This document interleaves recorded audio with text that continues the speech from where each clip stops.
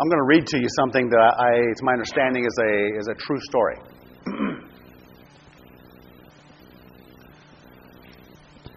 And I honestly debated about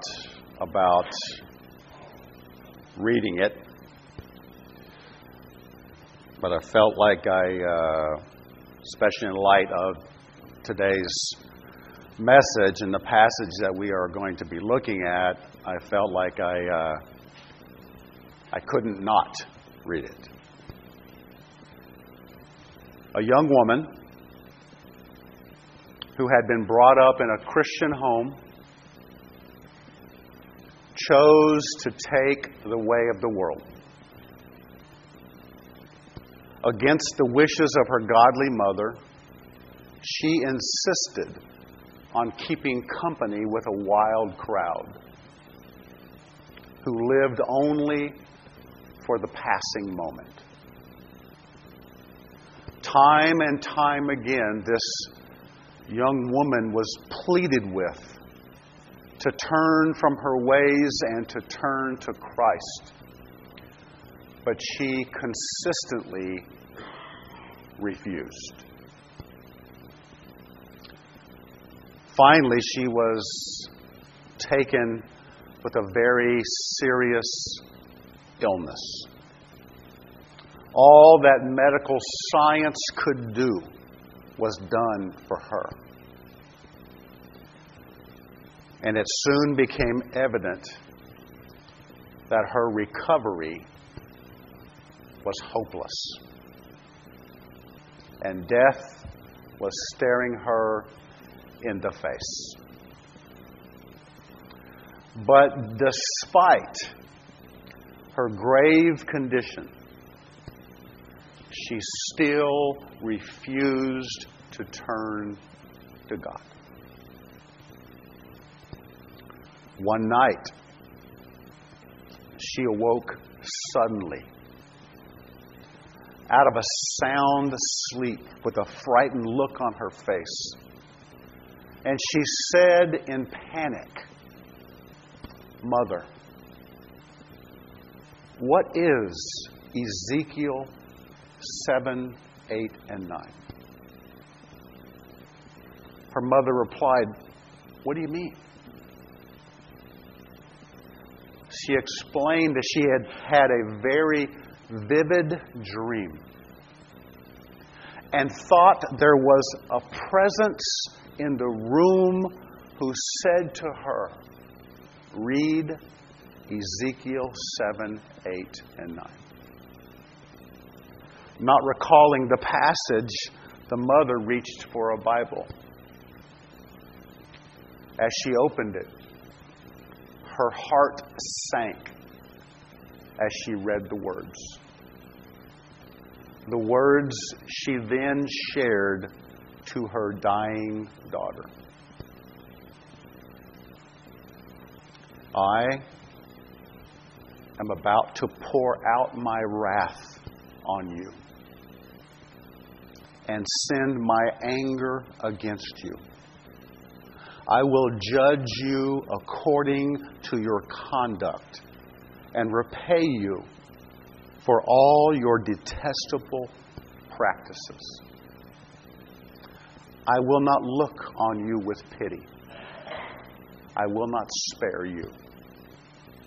I will repay you for your conduct and for the detestable practices among you." The daughter, with a look of horror on her face, sank back into her pillow, exhausted. And in a few moments, she left this world. Typically, as you know, I start my messages with something light, even humorous,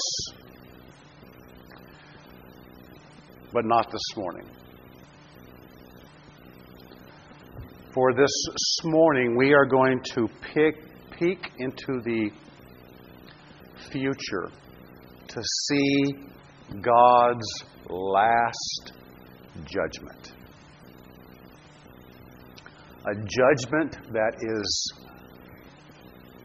searing, it is dreadful, and it is tragic. Up to this point in John's vision, Jesus had defeated his enemies, and Satan was bound in the abyss for 1,000 years, while Jesus physically and personally reigned upon the earth with his resurrected saints and with those who survived the tribulation period and were ushered into the kingdom in their mortal bodies. This was all seen by John. And after the 1,000 years was completed, Satan was released for a short time to take one last shot at deceiving the nations. And afterwards, he was cast into the lake of fire to join the Antichrist and the false prophet. If you recall from last week, we talked about two resurrections. Those that are resurrected before the 1,000-year millennial kingdom. And then there are those who are resurrected after the 1,000 years is completed. Well, in John's vision, the 1,000 years is completed. And now it's time for the last resurrection. A resurrection with a purpose. That being to bring the spiritually dead before the highest court for their day of reckoning before a holy and righteous God. We are still in Revelation 20. And we will be looking at the last 5 verses pertaining to God's final judgment. But before we dig in, I want to make a disclaimer of sort, if you want to call it that, a disclaimer. Beginning with some encouraging words from Jesus in the Gospel of John, chapter 5, verse 24. Jesus said, is it up behind me? Okay. John 5:24. Jesus said, truly, truly, I say to you, he who hears my word and believes him who sent me has eternal life and does not come into judgment, but has passed out of death into life.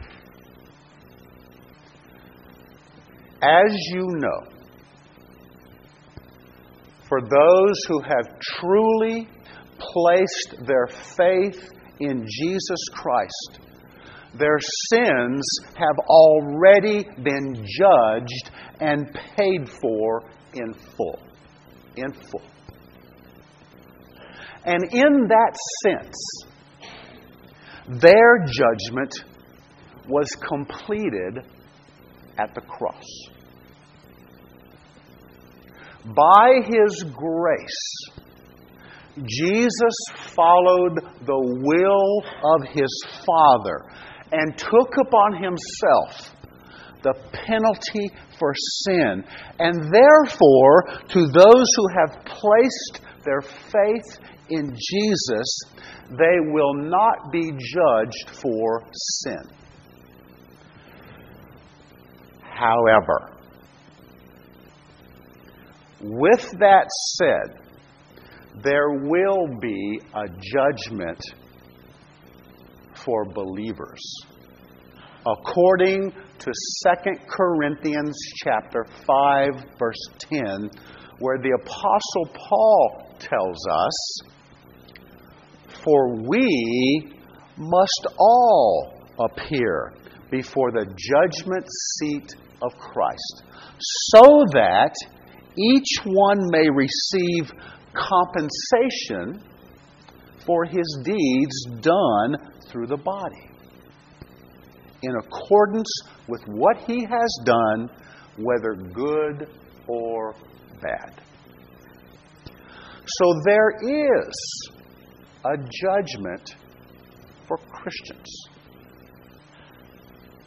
But it's not a judgment for sin.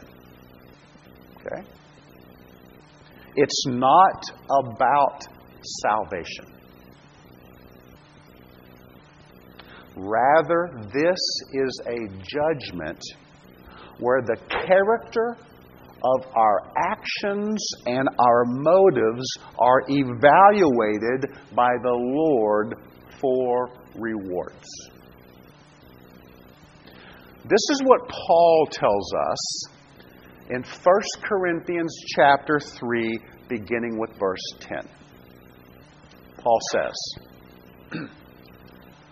"According to the grace of God which was given to me, like a wise master builder, I laid a foundation, and another is building on it. But each man must be careful how he builds on it. For no man can lay a foundation other than the one which is laid, which is Jesus Christ.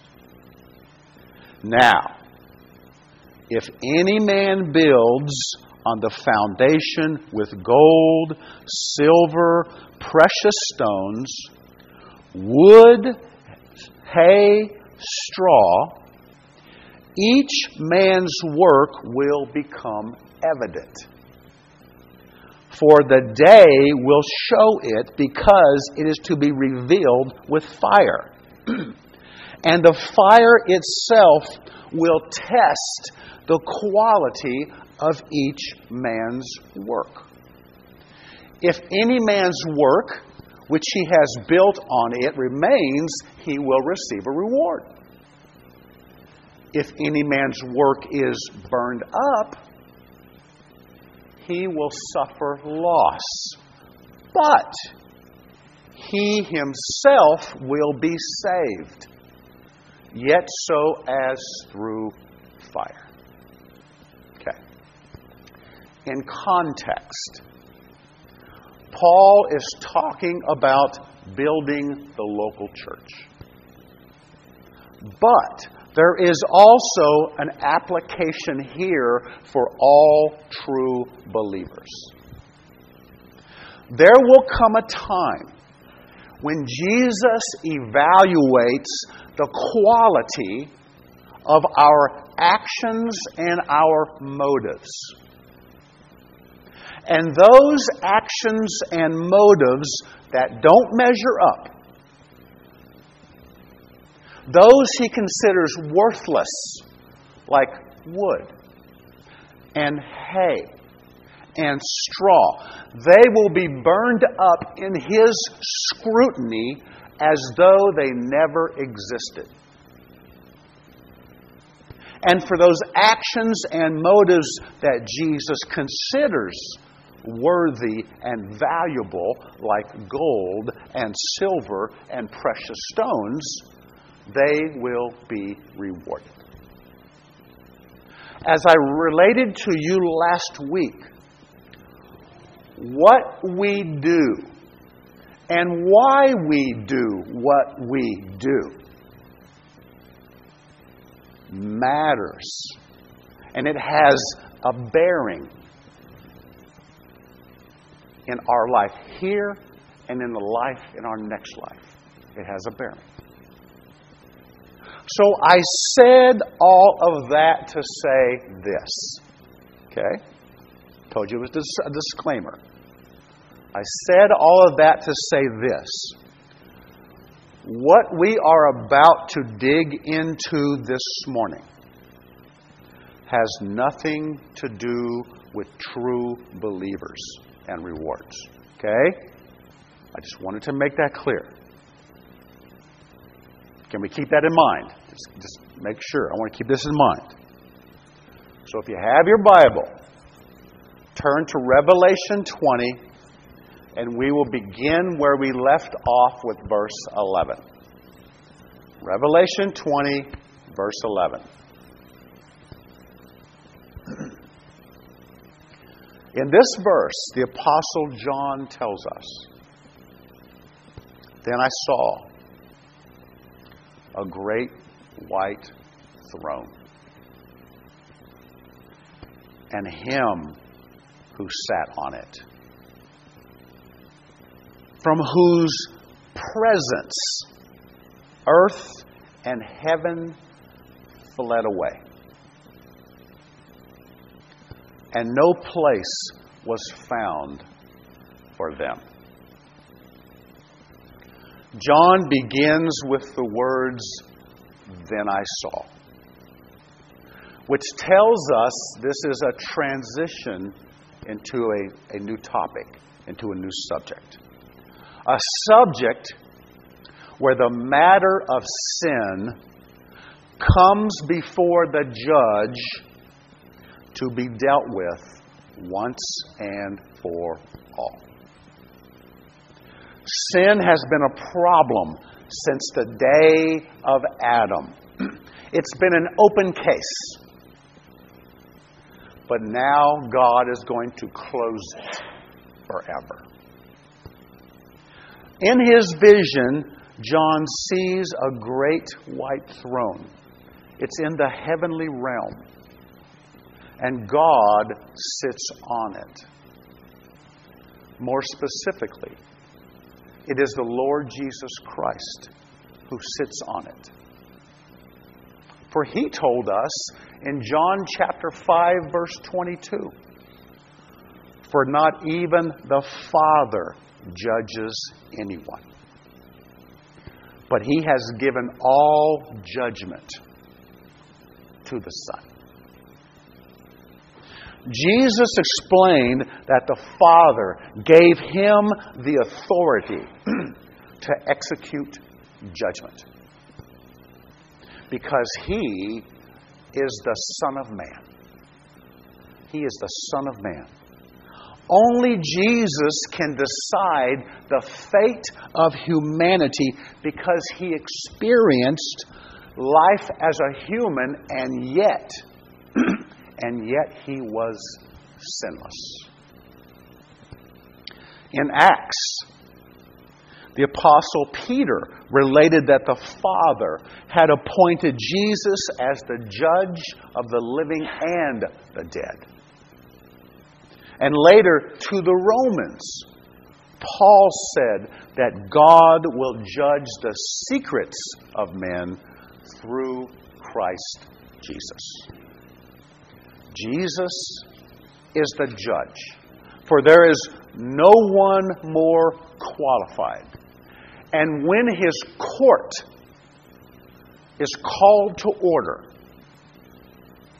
we are told the heaven and earth, the earth and heaven, referring to the sky, fled away in his presence. Just as God created the universe out of nothing, it will be uncreated and turned back into nothingness. It's all gone. It no longer exists. And we will learn why in our next chapter. So court is in session. And there's literally no place to hide. No place to hide. And just so you know, there's also no jury to sway. There's no public defenders. There will be no cross-examinations. No technicalities. No arguments. No time to change one's mind. No excuses. And no appeals. It's a lot of no's, isn't it? There will be no place to stand except to stand before the throne of a holy and righteous God. Then John continues with his vision, and he tells us, beginning in verse 12, "And I saw the dead, the great and the small, standing before the throne, and books were opened. And another book was opened, which is the book of life. And the dead were judged from the things which were written in the books according to their deeds. And the sea gave up the dead which were in it, and death and Hades gave up the dead which were in them, and they were judged, every one of them according to their deeds." In the process of seeing the universe dissolved into nothingness, John also sees the dead standing before the throne, standing before God. These are the people who take part in the final resurrection. That resurrection that comes after the 1,000-year millennial kingdom is completed. These are the spiritually dead, the unbelievers, the lost people from all ages who were resurrected from the sea and the grave, both great and small, and everyone in between. These are the ones who claimed they were essentially good people and believed that God is good for some. He's good for some. Just not them. They didn't need Him. These are the ones who were convinced that their good deeds would outweigh their bad deeds, assuming that God grades on a scale, on a curve, and they would be okay. These are the ones who played church. They said they were Christians, but in name only. In name only. For their hearts never changed. These are the ones who allowed pride to keep them from receiving Christ because they were too worried about what others may think or what others may say. These are the ones who knew they were lost, who knew they needed Jesus and kept saying, maybe tomorrow,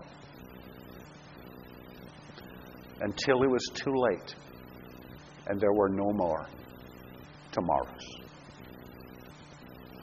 These are the ones who claimed to be children of God, and yet they continued to live their lives as if there was no God. They lived their lives as if God really never mattered. These are the ones who rejected Jesus.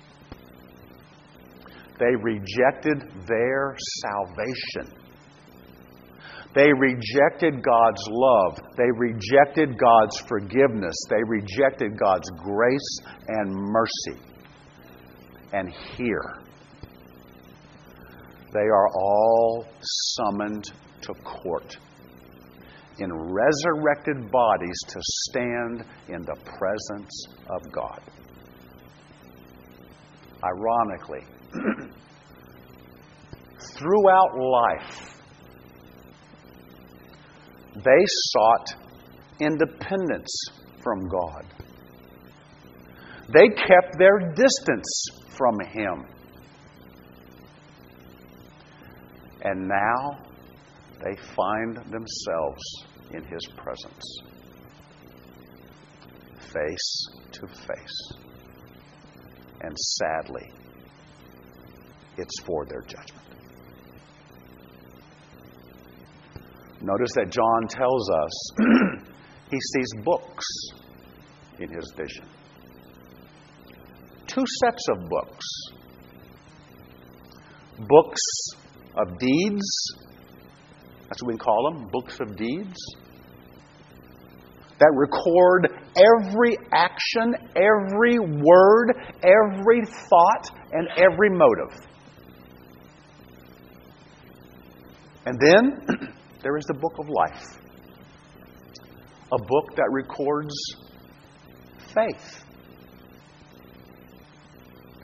For it contains the names of those who were saved by faith and trusted in God alone for their salvation.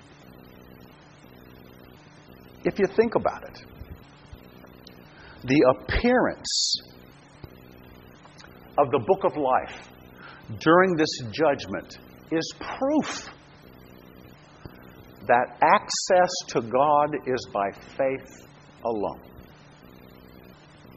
For if salvation could be gained by works, then the books recording the deeds would be enough. But they are not enough. And for those whose names are not written in the book of life, they will be judged according to the contents of those books of deeds. This is a good place to remind you of an important truth. A truth for those who think they're not bad people. They have nothing to worry about.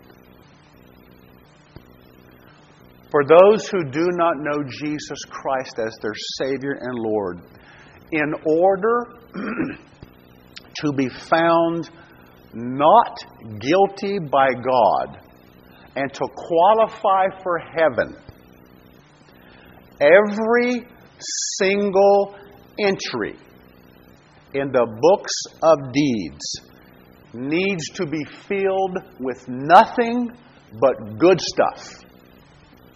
Every single entry. God's standard is absolute perfection.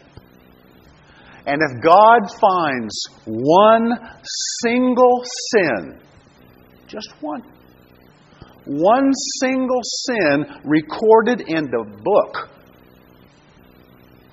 it's a guilty verdict. Guilty. Listen to what we are told in James chapter 2, verse 10. For whoever keeps the whole law and yet stumbles in one point, he has become guilty of what? All. In context, Paul was talking about the royal law. You've heard that term before, the royal law. A law that rules over all the rest. That being to love God and to love your neighbor as yourself. That is the royal law. It's a law that commands us to do what love requires us to do. Simple as that. Do what love requires you to do. That is the royal law. God the Father gave this law. And Jesus showed us what it looked like. And we are commanded to live it out. To love God and to love others. And to break this law is like breaking all laws. Like a pane of glass. Think of a pane of glass. If you break it at one point, you break the whole pane. Likewise, if you break just one of His commands, no matter how small or trivial you might think it is, ultimately, it is disobedience against God.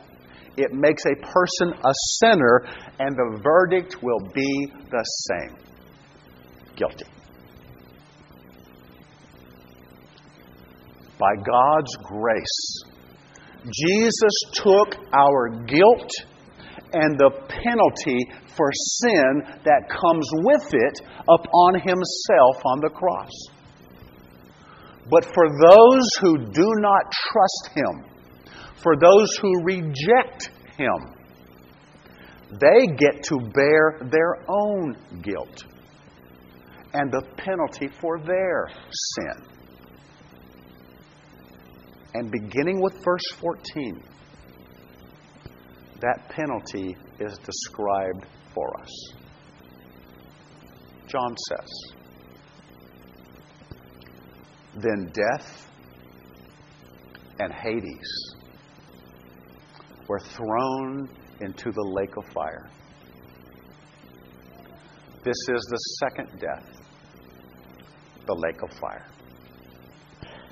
And if anyone's name was not found written in the book of life, he was thrown into the lake of fire."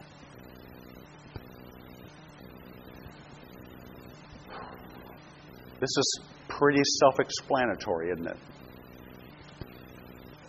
This is the consequence for all who are found guilty of sin. There are no short sentences, no probation, no diversion. It's to the lake of fire for eternity. Now you may say, "Wait a minute, Pastor. Wait a minute. How can any sin deserve judgment in the lake of fire for eternity? If God is good, how can He punish like this?" Consider this scenario. Suppose a middle school student, okay? A middle school student punched another student in class. Okay? What happens? In my days, that student was given detention after school. Suppose during detention, this boy punches the teacher Okay? Punches the teacher. What happens? The student gets suspended from school. Suppose on the way home, the same boy punches a police officer in the nose. What happens? He finds himself confined in juvenile detention. Suppose some years later, this very same boy is in a crowd waiting to see the President of the United States. And as the President passes by, the boy lunges forward to punch the President. What happens? He could be shot by the Secret Service. In every case, the crime is precisely the same. But the severity of the crime is measured by whom the crime is committed against. I think we forget that all sin is ultimately against God Himself. And what comes from sinning against God? It's the lake of fire.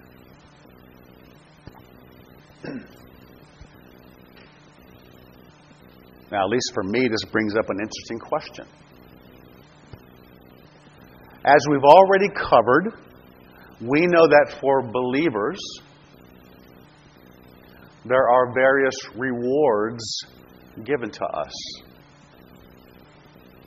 We know that there are various roles and responsibilities we might be assigned depending on our faithful service in this life. As I said before, what we do in this life has a bearing in the next. Using that same idea,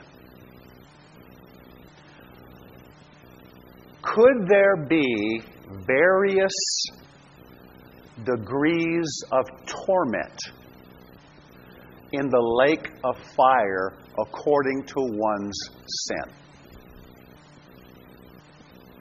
In other words, for example, would a person who is playing church and is lost be punished the same as Adolf Hitler? Good question. Look at Matthew chapter 11, verse 20 through 24. This is Jesus talking. Then He began to denounce the cities in which most of His miracles were done, because they did not repent. Woe to you, Chorazin! Woe to you, Bethsaida! For if the miracles had occurred in Tyre and Sidon, which occurred in you, they would have repented long ago in sackcloth and ashes. Nevertheless, I say to you, it will be more tolerable for Tyre and Sidon in the day of judgment than for you. And you, Capernaum, will not be exalted to heaven, will you? You will descend to Hades. For if the miracles had occurred in Sodom, which had occurred in you, it would have remained to this day. Nevertheless, I say to you that it will be more tolerable for the land of Sodom in the day of judgment than for you. So based on what we just read, those words more tolerable mentioned a few times, it would appear to indicate there will be various degrees of punishment and torment. Everyone will get exactly what they deserve. God will be fair. But of course, it's still in the lake of fire, so it really doesn't give you much comfort. God offers a simple choice: fairness or forgiveness. Take fairness, and you get exactly what you deserve. Accept forgiveness, and Christ pays the price for your sin, and your name is written in the book of life. In 1829, a man named George Wilson was arrested for robbery and murder in a U.S. mail heist. He was tried, convicted, and sentenced to death by hanging. Some friends intervened on his behalf and were able to obtain his pardon from President Andrew Jackson. But when told of this, Wilson refused it, saying he wanted to die. Well, the sheriff didn't know what to do. How do you execute a man who has been officially pardoned?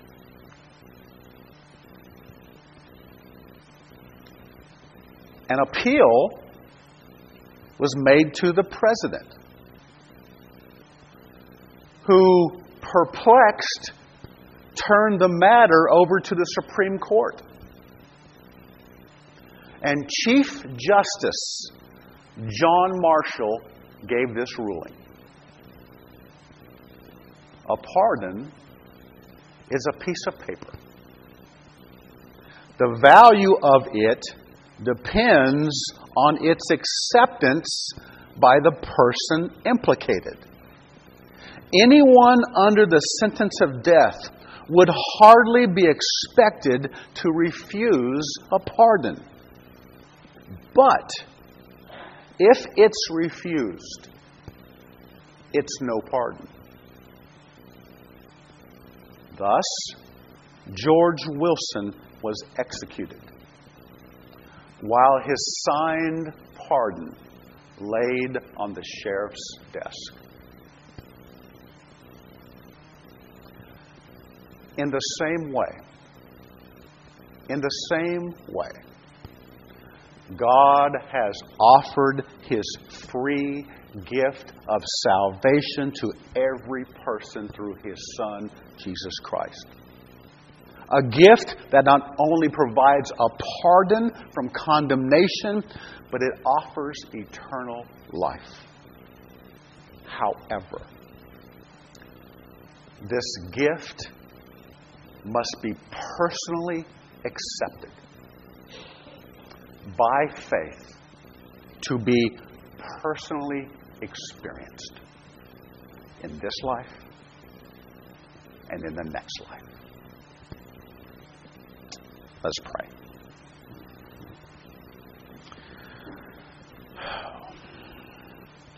Father, I thank you for your word. Tough words, but they are true words.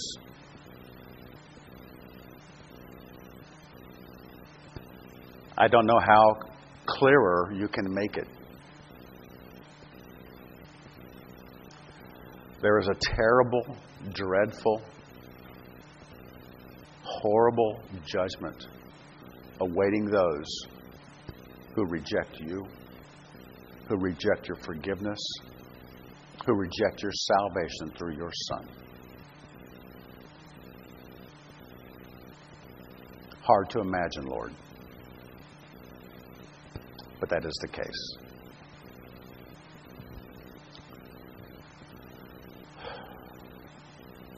Father, help us as your people.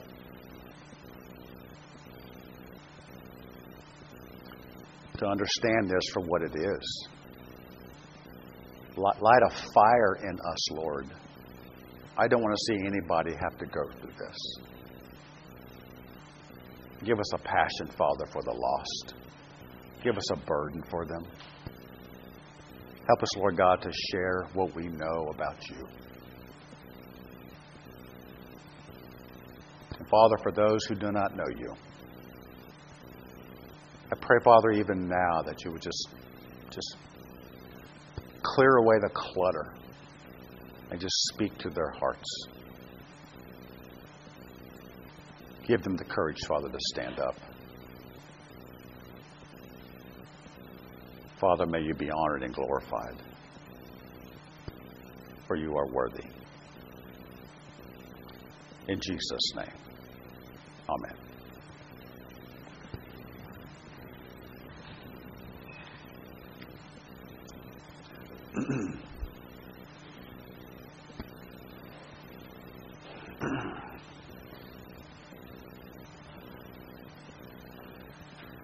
I'm going to read those words again. I read to you earlier.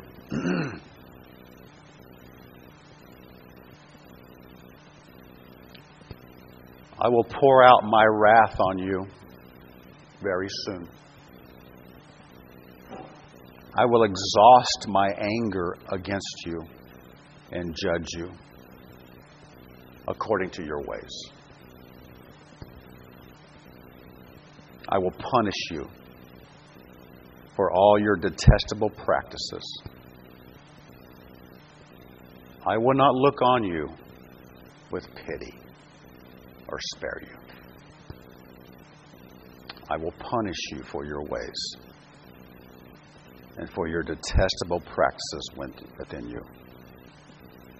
Then you will know that it is I, Yahweh, who strikes. Whew. Those are some tough words.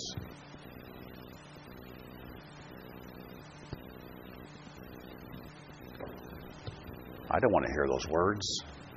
Why would anybody want to hear those words from the Lord? They're terrible words. But unfortunately, there will be those who do.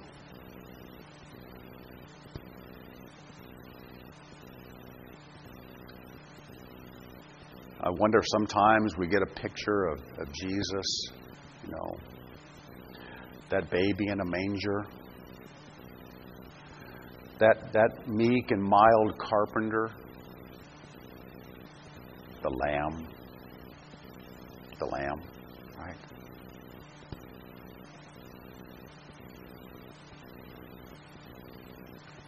But there will come a time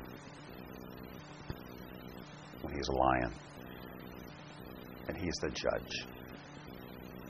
That day will come when he's the judge.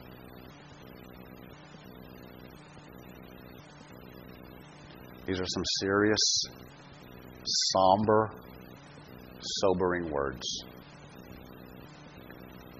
These are not words you play with, do you? We don't play with this. These are as serious as they get. If you do not know Jesus Christ as your Lord and Savior, and this was your last day on earth,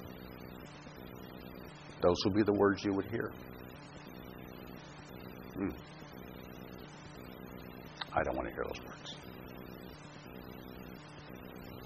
If you're here this morning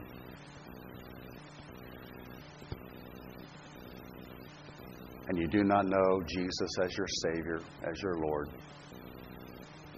I would love to talk with you, to introduce you to Him. He loves you so much. He doesn't want to share those words with you either. He loves you so much. I'd love to tell you about Him.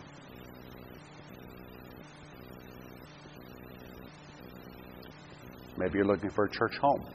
We'd love to have you here as well. Maybe there's something else going on in your life. I'd love to pray with you.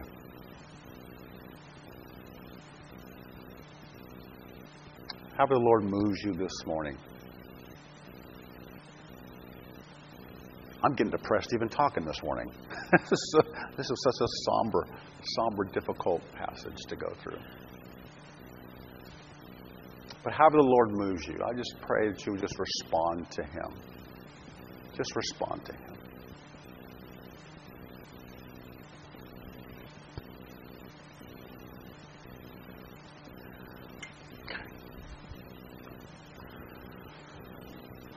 This morning is the first of the month, and I enjoy this time just to remember all that the Lord has done for us, especially in light of what we just talked about this morning. Jesus went to the cross. Jesus went to the cross so that we would not have to.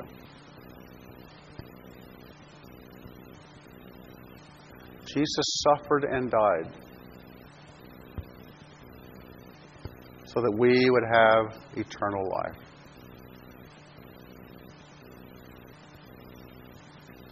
Sometimes I think we forget this. Sometimes I think we take it for granted. We take Him for granted. I know I do. And this is just a reminder of what He has done for us.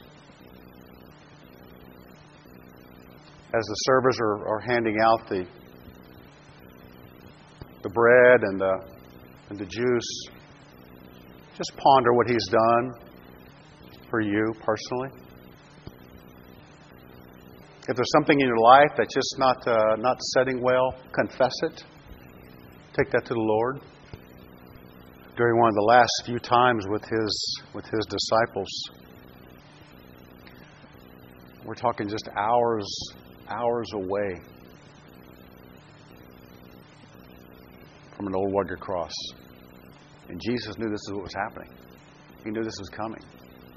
In fact, He said, this must happen. This is the way it has to be. He knew this was waiting Him. But He loved His people. And He had His one moment with them. They were sharing supper. Passover supper, actually. And Jesus told them. And they didn't fully understand. But Jesus told them, my body will be given for you. It'll be broken for you. Remember what I do. Remember me.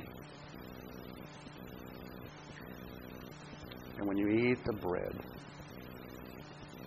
remember the sacrifice that I made for you. That's what this represents. A sacrifice that He made for you. I hope you get that. For you. Personally. Sacrifice He made for you personally. And He said, when you take this, remember what I did. He told His disciples to eat. May we do likewise. Jesus knew something else too. He knew He would go to a cross, suffer in agony and torment. He would incur the full wrath of God. God's full wrath. He had to. But He knew that wasn't it. He also knew that in 3 days He would come to life. And His blood, this juice represents His blood that gives us life. It represents the new covenant, whereby we may be made right with God because of His finished work, because of what He did. And He told His disciples to drink. May we do likewise. I need to pray. I want to pray this morning for our offering and also for our fellowship time. Thank you, Larry, for that preview. So let me pray for us. Father, thank you, Lord, for who you are and what you've done. Heavenly Father, I pray for our offering time. And Lord God, I pray that you'd help us to be cheerful givers. And Lord, to help us as a church to use your money and your money wisely. Father, bless the gift and bless the giver. And for our fellowship, Father, as well. Bless the food that is presented to us. Bless it to our bodies. Thank you, Lord God, for providing. Bless those, Father, who have brought food and prepared food. I thank you, Father, for them. Lord God, may you be honored and glorified in all that is said and done. In Jesus' name, amen.